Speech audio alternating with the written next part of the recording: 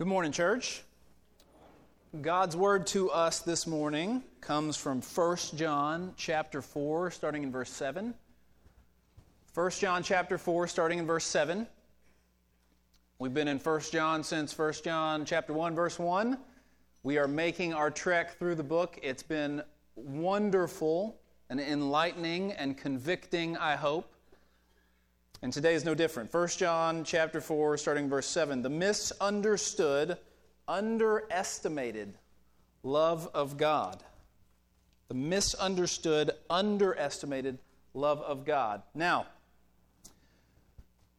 my wife, Jennifer, will tell you, if ever there was an expert at misunderstanding love, it would be me.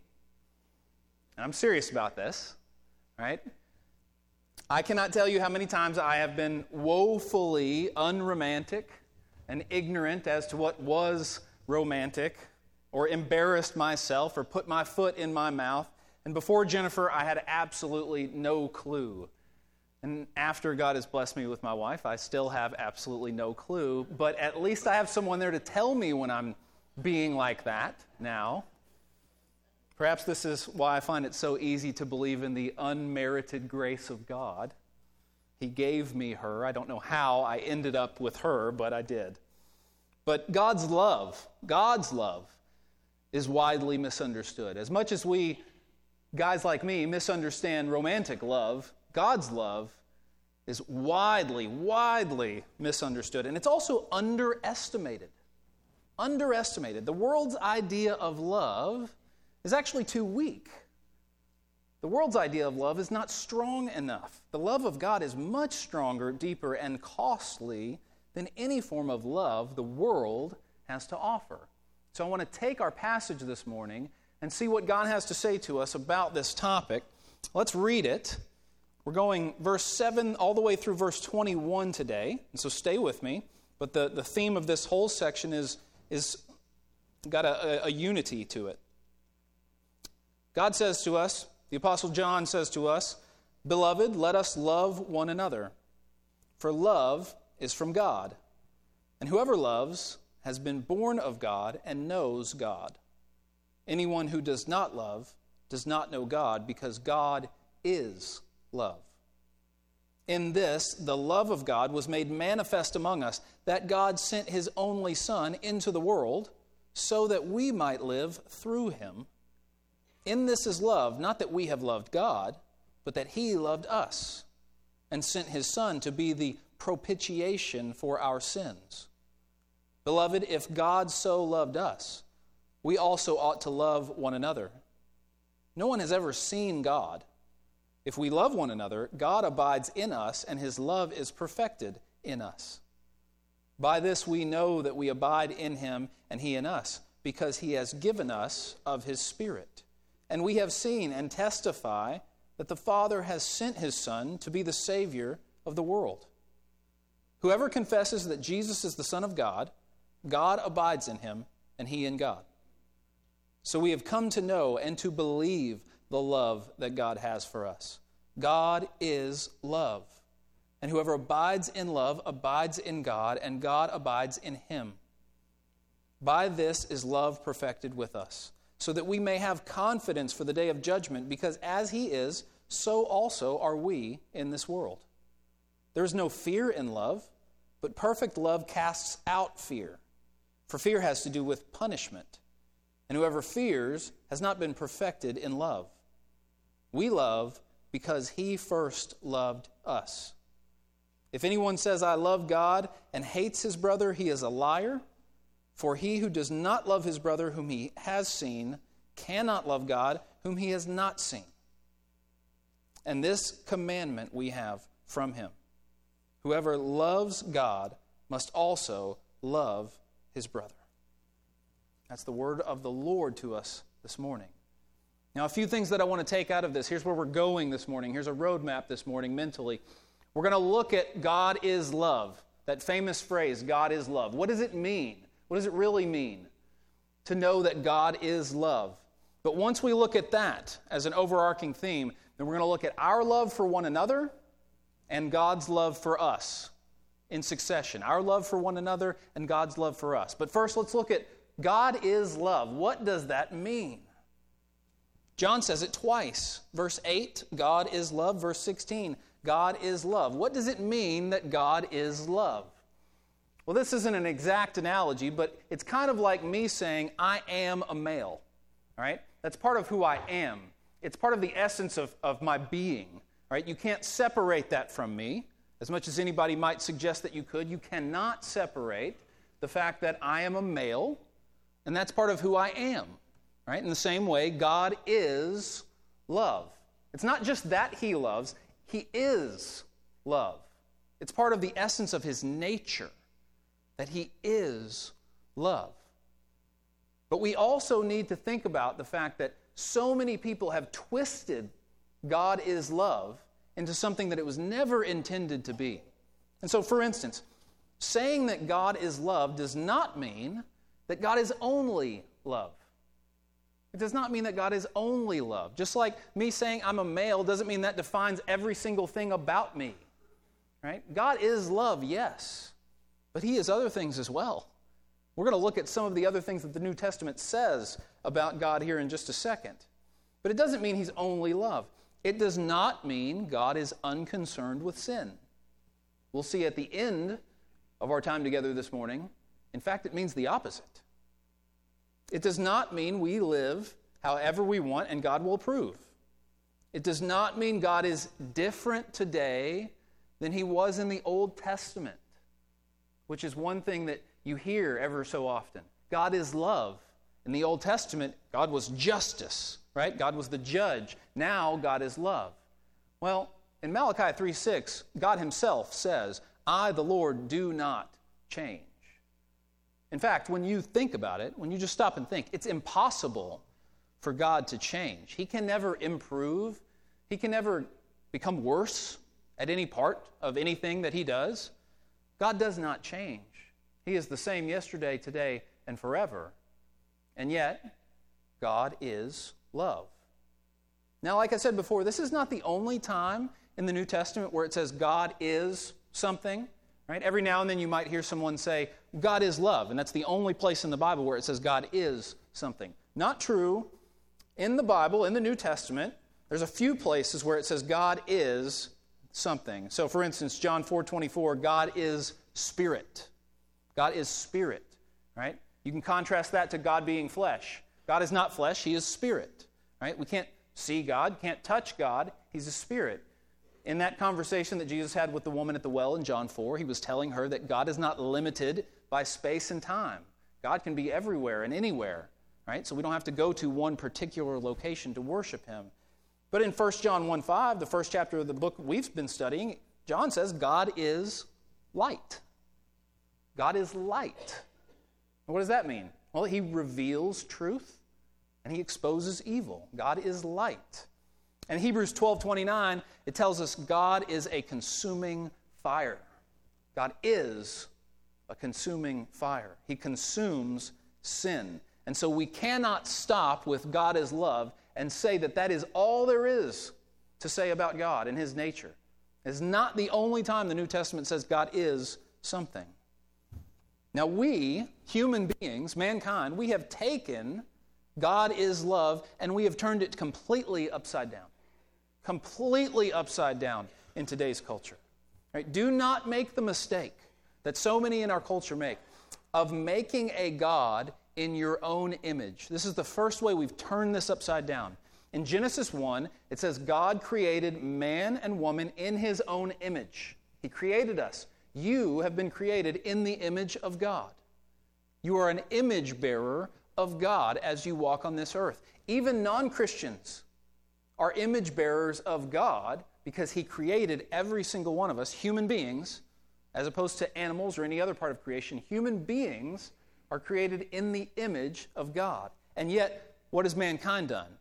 We have flipped that. We've turned it exactly upside down, and we start to create a God in our own image. What do? We define love with our feelings or with our own concept of whatever we believe love should be, and then we superimpose that on God. That's what the culture is doing today. They define love themselves. We define love however we want, and we superimpose that on God. And then we say, see, God is love, so he has to be like this. But we've started from the wrong place. We've flipped this upside down. Now, not only have we flipped that upside down, we flipped the very phrase upside down. God is love has been turned into love is God. You see what I'm saying? Our culture worships love. It's become their God. And so anything done in the name of love cannot be questioned. And if you question anyone who is doing something in the name of love, their idea of love, well, then you are ostracized. You are outed. You will be punished for that. Any attack on our idea of love is tantamount to treason. If you've got a different idea of love than the culture and you call them out on that, they're going to come after you, especially if you're a florist or a cake baker refusing to participate in a celebration of something that you do not believe is love. We have flipped it upside down. An author that I've benefited from, his name is Jonathan Lehman, he wrote this. He said, "We assume not that God is love, but that love is God. In other words, we don't go before the real creator of the universe and say to him, please tell us what you are like, and therefore how you define love. Rather, we begin with our own self-defined concept of love and allow this self-defined concept to play God. And when I say it plays God, I mean that we let it define right and wrong, good and bad. Love becomes the ultimate idol." And friends, we see this all over the place. But verse 7 tells us, look at verse 7. Verse 7 tells us love is from God. Let us love one another, for love is from God. That's where we get love from. Now look at verse 10. Look at verse 10 one more time with me. We're going to return to verse 10 multiple times this morning, but it says, "In this is love, not that we have loved God, but that he loved us and sent his Son to be the propitiation for our sins." Now I'm reading out of the English Standard Version, which uses that word propitiation. It's a word we often don't use in our everyday conversation. I don't know if we ever use the word propitiation in our everyday conversation, but here's what it means. We've talked about this before in 1 John 2. Propitiation is the idea that Jesus took the wrath of God that was coming toward us on himself. Jesus is like a lightning rod, where the lightning is coming down, bearing down for us, and yet he turns it aside and takes it himself. He takes the punishment that we deserve. He takes the punishment that was directed toward us, that I should have rightly received, and he takes it for himself. That's what propitiation means. And so verse 10 is saying, this is love. God punishes his own Son for those who have wronged him. That's love. That's a deeper love than the world has ever known. That's a deeper love than you will find anywhere in our culture. God punishes his own Son for those who have wronged him. This is love. One illustration from the Bible, we see the beautiful picture of the self-sacrificing love of God when you have been wronged, is in the book of Hosea. This minor prophet of a book in the Old Testament, God calls Hosea to go out and marry a prostitute, to marry a woman of the street, to marry a woman who has been with many, many, many other men. And Hosea obediently does. And then, and God knew this would happen, then his wife, her name is Gomer, she cheats on him with other men after they are married. And then God says, Hosea, now I want you to go buy her back. And I want you to give her your love again. Do you see what God's calling Hosea to do there? He's calling Hosea to be a picture of his love for us. A picture of his self-sacrificing love for us. A picture of how he absorbs the pain of being turned away from time and time again, of being cheated on with other idols, with other gods, time and time again, and yet he still comes after us. It's a beautiful picture of what love really is. And so do you see this morning how God's love has been misunderstood and underestimated to such a degree that Many people have no idea anymore what love really is. This amazing love of God. Now let's talk about our love for others, because the passage has a lot to say, in fact, about our love for others. Look at verse 10. In verse 10, it talks about how love is not that we have loved God, but that He loved us. And then we go down to verse 19. It says, we love because He first loved us. And so what we learn here is our love for others is a product of God's love for us. Our love for others, the only way we can truly love others, is because God has first loved us. Our love for each other is a product of God's love for us. And so the question then comes, how does God love us? And that should inform how we love one another. What can we learn about the way God loves me so that I can better love others the way that God has loved? Well, how did God love us? He absorbed the punishment for our sins in Christ. In Christ, God absorbs the punishment for our sins. And so as we interact with others, as we love one another, we should be absorbing pain. We should be absorbing burdens. Our love for one another should be an absorbing kind of love. A love that absorbs pain, a love that is willing to be wronged or unfairly treated for the good of someone else. When someone hurts you, you refuse to retaliate.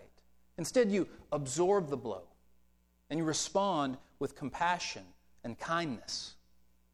We absorb pain as Christians. We absorb it. Now, many of you have been genuinely wronged. Many of you have been genuinely hurt, sometimes by your brothers and sisters in Christ. So how do you love that person who has genuinely hurt you?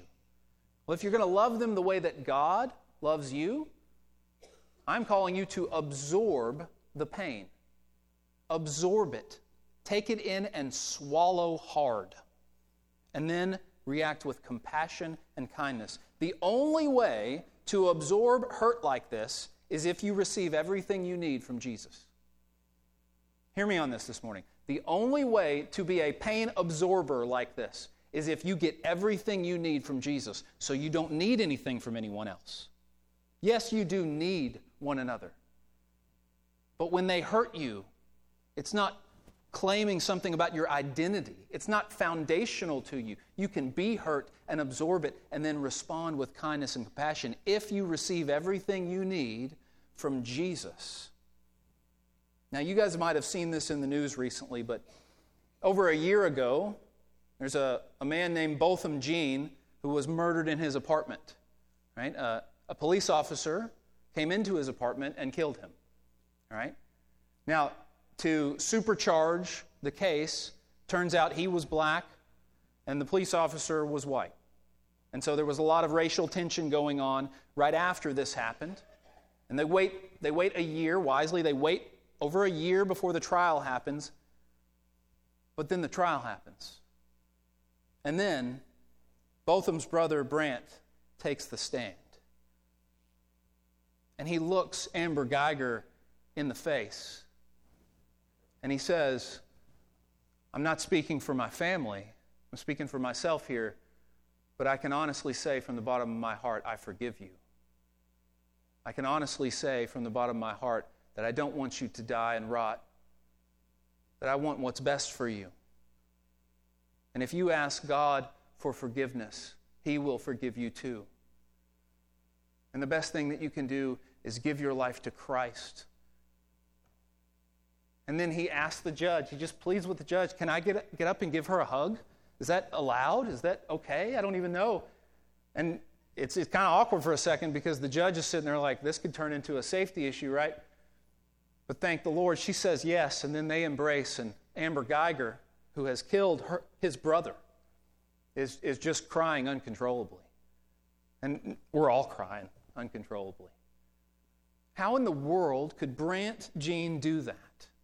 How could he look his brother's killer in the eye and say, I genuinely, from the bottom of my heart, forgive you. I actually want what's best for you. How can you do that? The only way is if Jesus is meeting all of his needs. Is he getting everything he needs from Jesus. Otherwise, there's no way he could respond with such compassion and kindness. He had everything he needed in Christ, and you could hear it. His cup was overflowing. That's what that means. And so our love for God is a product. It flows out of God's love for us. Now, our passage also says our love for others reveals God to others. When we love others like God, we are revealing God to them. So look at verse 12. In verse 12, John says, this is the second time he says this in this book, no one has ever seen God, right?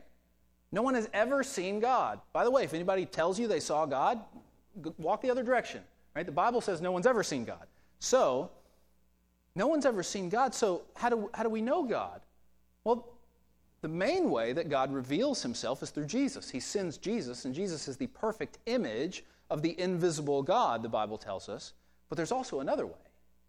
The other way is, I can see God in you when you love me like God loved you in Christ. When I hurt you, because I'm human, if I hurt you and you absorb the blow and you respond with kindness, now all of a sudden Amber Geiger's looking at Brant Jean and he's saying, she's saying, so that's what God is like. Think about how powerful that is in trying to help bring someone to Christ. That's what God is like. And so we reveal God to others as we love them. Verse 20 says the same thing. At the end of verse 20, he who does not love his brother whom he has seen cannot love God whom he has not seen. But the implication there is, since we can't see God, we can see him, in a sense, in other people. We see God in our brothers and sisters in Christ. The New Testament often will call us, if you are in Christ, it will call you an ambassador. You are God's ambassador to the world. What does that mean? Well, in the United States, we have ambassadors to other countries. Right? And what happens when the ambassador goes to the other country? Well, that ambassador is expected to be the embodiment of the United States when he is out doing his work. Or more particularly, think of a nation with a king and queen. Right? The king says to the ambassador, "You are me," to them. Go be me to them. When they look at you, they should see me. So you only give them my message. You act fitting like an ambassador of the king would act. You don't do anything that would embarrass the king. You give them a picture of who I am. When the Bible says that we are ambassadors, God is calling us to be a representation of God to other people. This is clearly an example to me when I think of us parenting our children, right? Parents, you are God to your kids.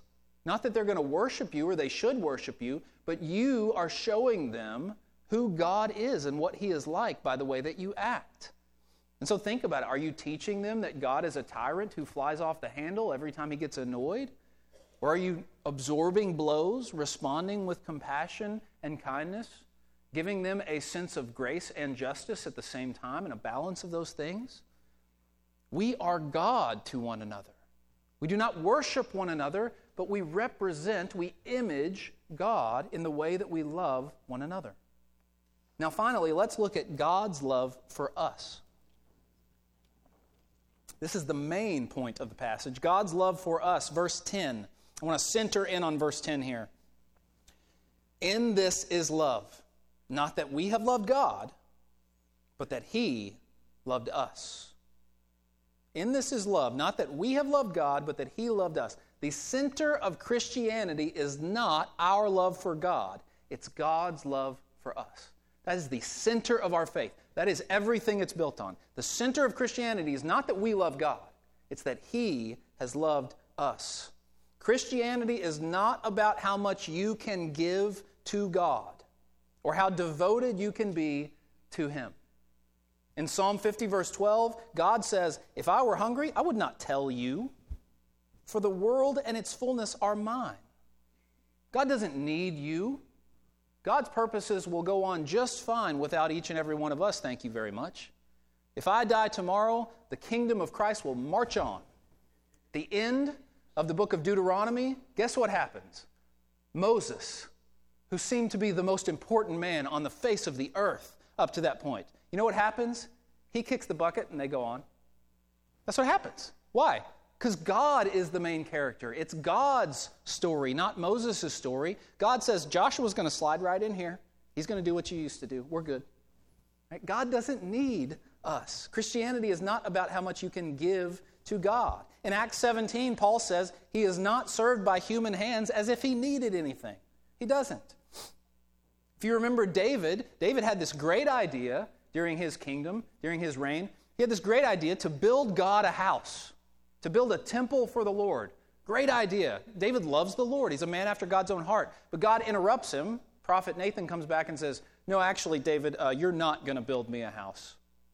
I'm going to build you a house. God was talking about the lineage that would eventually come through Christ. David's lineage would eventually lead to Jesus Christ. God says, you're not going to build me a house. I'm going to build you a house. God says, you don't put me in your debt.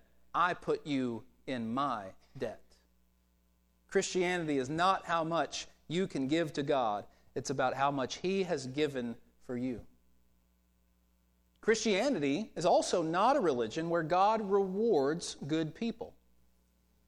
That's what most people out there think Christianity is. God rewards good people. Christianity is not that. It's not that God rewards good people. It's where God saves bad people.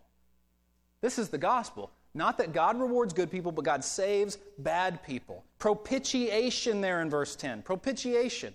It means the condemnation that was rightfully coming to me. I deserved eternity in hell, and Jesus took it so I wouldn't have to. That's propitiation.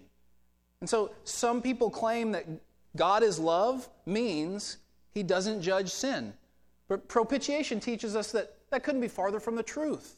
God's love is defined by Him judging sin. You see that? People say that God's love means He doesn't judge sin. God's love is actually defined by Him judging sin. Propitiation. God's love is a love that takes sin seriously. God loves you so much, He was willing to pour out His own wrath on His only Son. Do you hear that? God loves you so much, He was willing to pour out the full measure of the cup of His wrath, the full measure of His hatred for sin on His only Son for you. That's how much He loves you. And that's why the love of God is underestimated. The love of God is so much stronger and powerful and costly than the world would lead you to believe when they say things like, God is love. Yes, God is love. Thank the Lord, God is love. God loves you more than you can know. Jesus loves you so much He was willing to experience the equivalent of an eternity in hell for you. That's right. Jesus experienced the equivalent of an eternity in hell, suffering for us. Why? Because He took our place. He suffered what we had to suffer. And what did we deserve? Where were we going? What was in our future? An eternity in hell. That means Jesus has to suffer the equivalent to take care of our punishment for us. He suffered the equivalent of an eternity in hell for you. That's how much He loves you. He stayed up on that cross. He could have come down. He could have lit all those people up with fire if He wanted to. He could have done whatever He wanted to save Himself from what He was going through, and He didn't. He stayed on that cross because He loves you so much. This is love. I'll end with this. I've never heard it put better than this. Tim Keller says, the gospel reveals that you are more sinful than you ever dared believe, but you are also more loved than you ever dared hope. You're more sinful than you ever dared believe, but you're more loved than you ever dared hope. Let's pray.